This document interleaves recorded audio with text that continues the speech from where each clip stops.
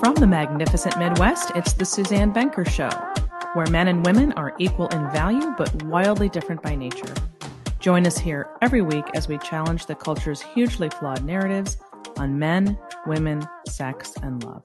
From coast to coast and from around the world, thank you for joining us. The idea that women can have it all is complete BS. Unless you redefine the whole thing to mean this: a happy marriage, healthy kids, and some type of independent passion that you can pursue as a woman. This passion can come in many forms: a hobby that brings you great joy and some extra spending money, or a flexible career that you can move in and out of as the needs of your family change. If you or someone you know wants a guide for how to do this, just go to SuzanneBenker.com/podcast and click on the Become a Subscriber button. When you join at the $10 level, you get a 100% free digital guide of how to get hitched and stay hitched, which not only lays out a plan for having a healthy marriage, but also provides the roadmap you need to create a genuinely balanced life. That's SuzanneBenker.com/podcast. So a man asked me recently whether or not he should consider marrying a woman who makes 3 times what he does. The short answer is no. I would never advise any man to do that. While you and I may know 1 or 2 married couples for whom this massive role reversal appears to work, the truth is no one really knows the ins and outs or even the general health of anyone else's marriage. What we do know are the statistics about such marriages. And when we use common sense and human nature as our guide, rather than politics and ideology, we know even more about how these marriages fare. We can see for ourselves, if we pay attention, what it is that men and women really want. Let me tell you about a woman named Susan Foray, a 40-something divorced actuary who wrote an article in the New York Times called "How I Fell for an I'm the Man Man." It was about her new relationship with a man who was unlike all the others she'd dated in the past, in that he believed in traditional gender roles. This gentleman told Foray flat out one day, "I'm the man. I should be in charge of the money." Miss Foray felt a jolt of Sorry, I'm going to do that again, Kelsey. Miss Foray felt, quote, "a jolt of anxiety." Here she was, an actuary. That's someone who analyzes statistics and uses them to calculate insurance risks and premiums. And the man she's dating tells her that managing money is his job, not hers. Quote, "I found his bluntness surprising, but also alluring. He was confident in his desires, and I craved a man who sought to take financial responsibility for his family, even if I didn't need it." End quote. That's a critical statement right there.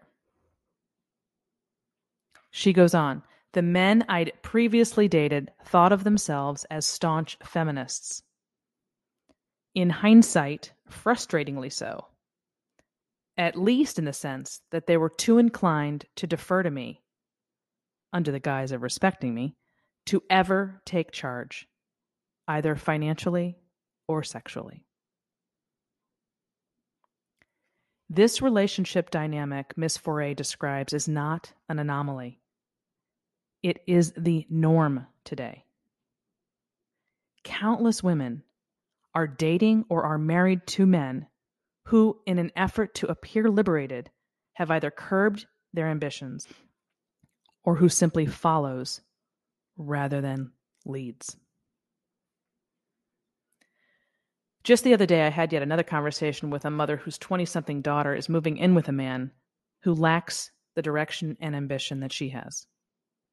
And the daughter told her mom she's worried that he will come to resent her. She's right to be worried, not necessarily because he will come to resent her, although he might, but mostly because she will come to resent him. A seismic shift has occurred since I personally was on the dating market. But my experience with this phenomenon isn't relegated to conversations with friends. As a marriage and relationship coach, I deal with this new reality every day. The vast majority of my clients are individuals or couples who are grappling with a new sexual dynamic, one in which the woman is the dominant partner. Some think this evens out what they consider to be an uneven playing field and makes women happy. In reality, it makes most of them miserable. And those aren't my words or my opinion. We have the data to back this up now. It also makes men miserable. But 40 years of feminism has eroded male power to such a degree that many men no longer recognize their own disempowerment, which starts very often in their very own homes. Today, almost a quarter of U.S. children live in single-parent homes. And in the vast majority of those homes, the single parent is the mother. This is detrimental to both sons and daughters, but it's particularly devastating for boys.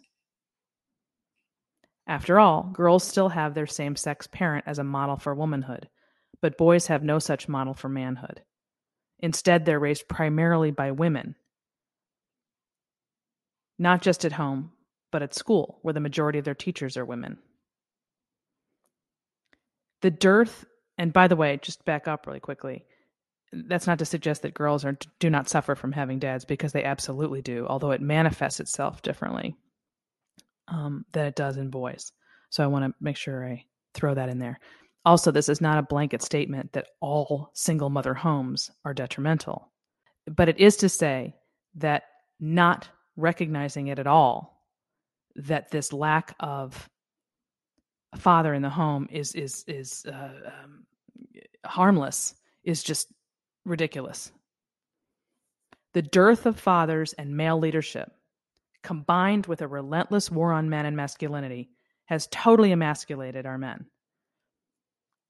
They've dispensed with their masculine attributes, or perhaps never developed them to begin with, and are now feminized. Naturally, this radically alters the sexual dynamic between women and men. Because rather than being bold, confident, strong, and ambitious, as men were raised to be in the past when dad was around, men tend to now be tentative and accommodating. They look to women for answers and await their instructions. And far too many of them have stopped making something of themselves altogether.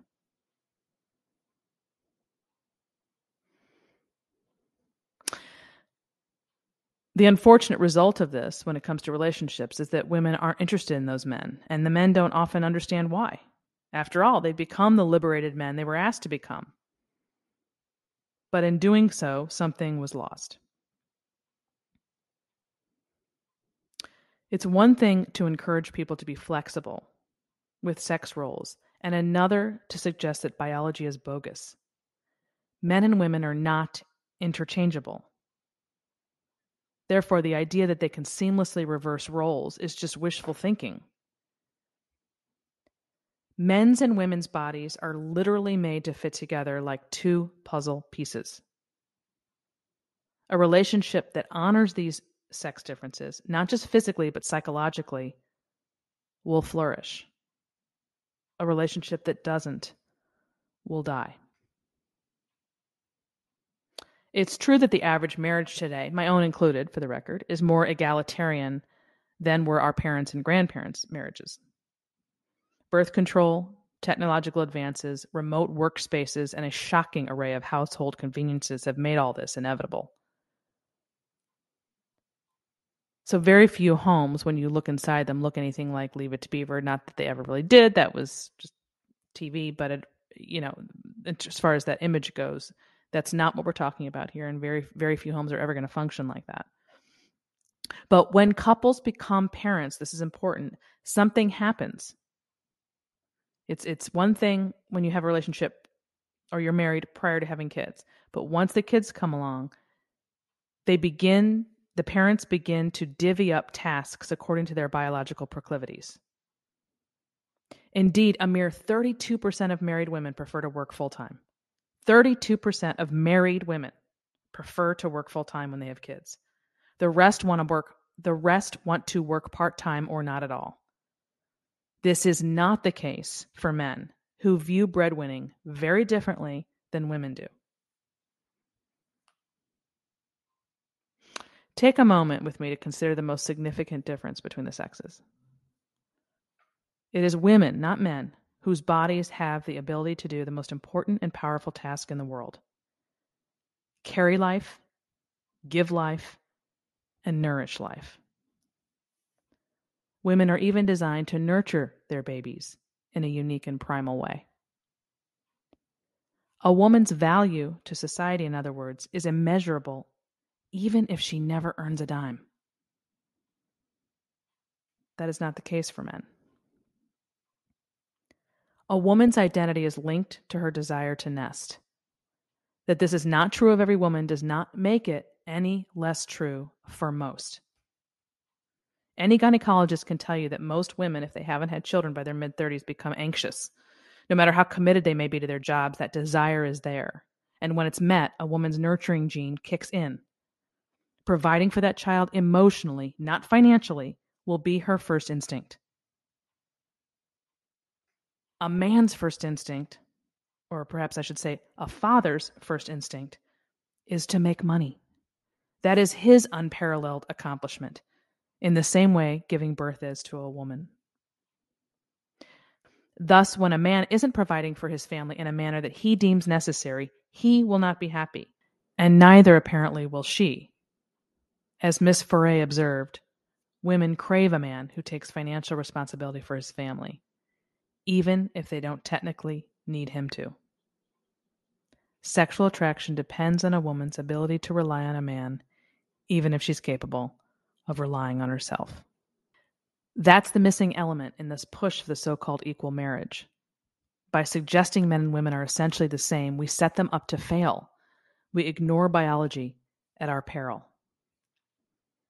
That's what happened to a client of mine I'll call Jane. That's not her real name, but trust me, she's a very real person. Jane is a physician who makes over $350,000 a year, and her husband, who, as it happens, has an MBA, so he's clearly Jane's professional equal, has been home with their 4 children since they were born. Neither one is happy.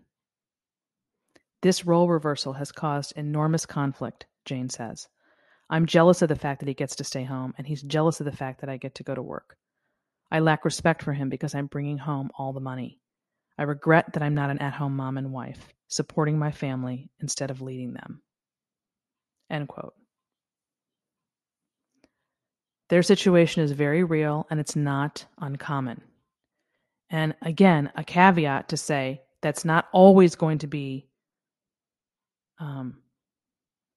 like, for example, because I know their story, and they're not alone in this. I've heard it many times, where because women and men are making so much money because women are making so much money more often than men, and if they're married, once they married and they have kids, they often determine that he should be the one to stay home if she's making more. So they base this decision exclusively on finances. Well, it's just logical. Whoever makes more should be the one to stay in the workforce while the other one stays home. And I get it, because they've been groomed to think about money, money, money, money in every possible way. Like it's the number one thing in their life. That making it, making decisions based on it. Like everything is just putting money at the top with no understanding how this is going to affect them down the line. And that was the case with Jane, who she might be listening. I think she's a pretty avid listener, and I know she's nodding along. The reality is no one said, hey, you might be making more right now, but if you start down this path and he's not able to find his way back into the workforce, or it takes him a long time and he's not earning for a long period of time, it's going to shift your dynamic because it's just going against the way we're made. Now, do all people end up with the same result? No, but most do. And that's enough to warn, it seems to me, people not to do it, if possible. For decades, women have been groomed to be like men, and men have essentially responded by becoming more like women.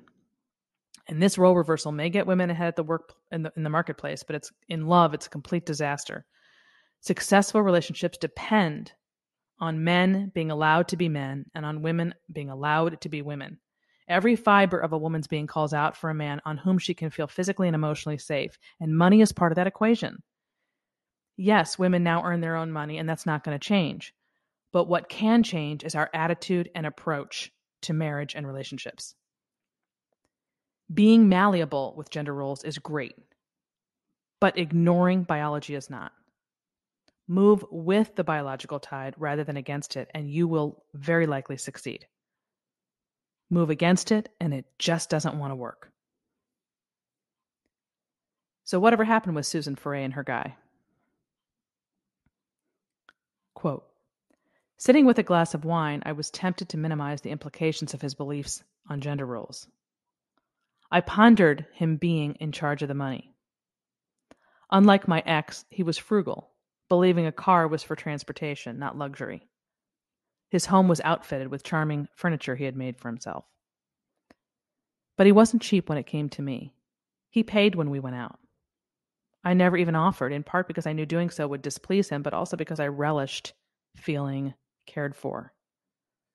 He was fiscally responsible, generous, and trustworthy. I told myself there was nothing wrong with the man being in charge of the money as long as he made good decisions. At the same time, I found myself being guarded around my new guy, evading his questions and hiding things I thought he wouldn't like. When he asked if I ever went to church, I said no, but failed to mention that I was Jewish. I never lied about my career, though I didn't tell him the whole truth either. He knew I was an actuary, but not that I was a partner at the firm. Despite my evasiveness, I knew what I loved about him. A few years earlier, a dog had attacked his son. He fought off the dog, but his son was left with stitches and difficulty sleeping. He sued the neighbor who owned the dog, getting a sizable contribution to his son's college fund, and the neighbor moved away. Given the choice between a man who said all the right things about supporting a strong woman and a man who shielded his child from a vicious dog with his bare hands, I choose the latter. But in the end, he didn't choose me. It seemed like an obvious decision, but I surprised myself by bursting into tears. What he had offered, strength, protection, and generosity, were things I'd been looking for without even knowing it. That's the thing about gender roles. They can meet a need you were afraid to acknowledge, and they can take it all away when you don't conform. End quote. And that is why I would never encourage any man to marry a woman who makes considerably more than he does. I would warn him instead of what's likely to come if he does. And that ends this hour of the Suzanne Venker Show. Before you leave us, I'd appreciate it if you'd take 1 minute to give us a review at Apple Podcasts or whatever platform you use. If you've done that already, or if you can't leave a review on your podcast player for some reason, please consider sharing the show with a friend or a family member. Word of mouth is the primary way we get the word out about the Suzanne Venker Show. Thanks for listening, everyone. Have a great week.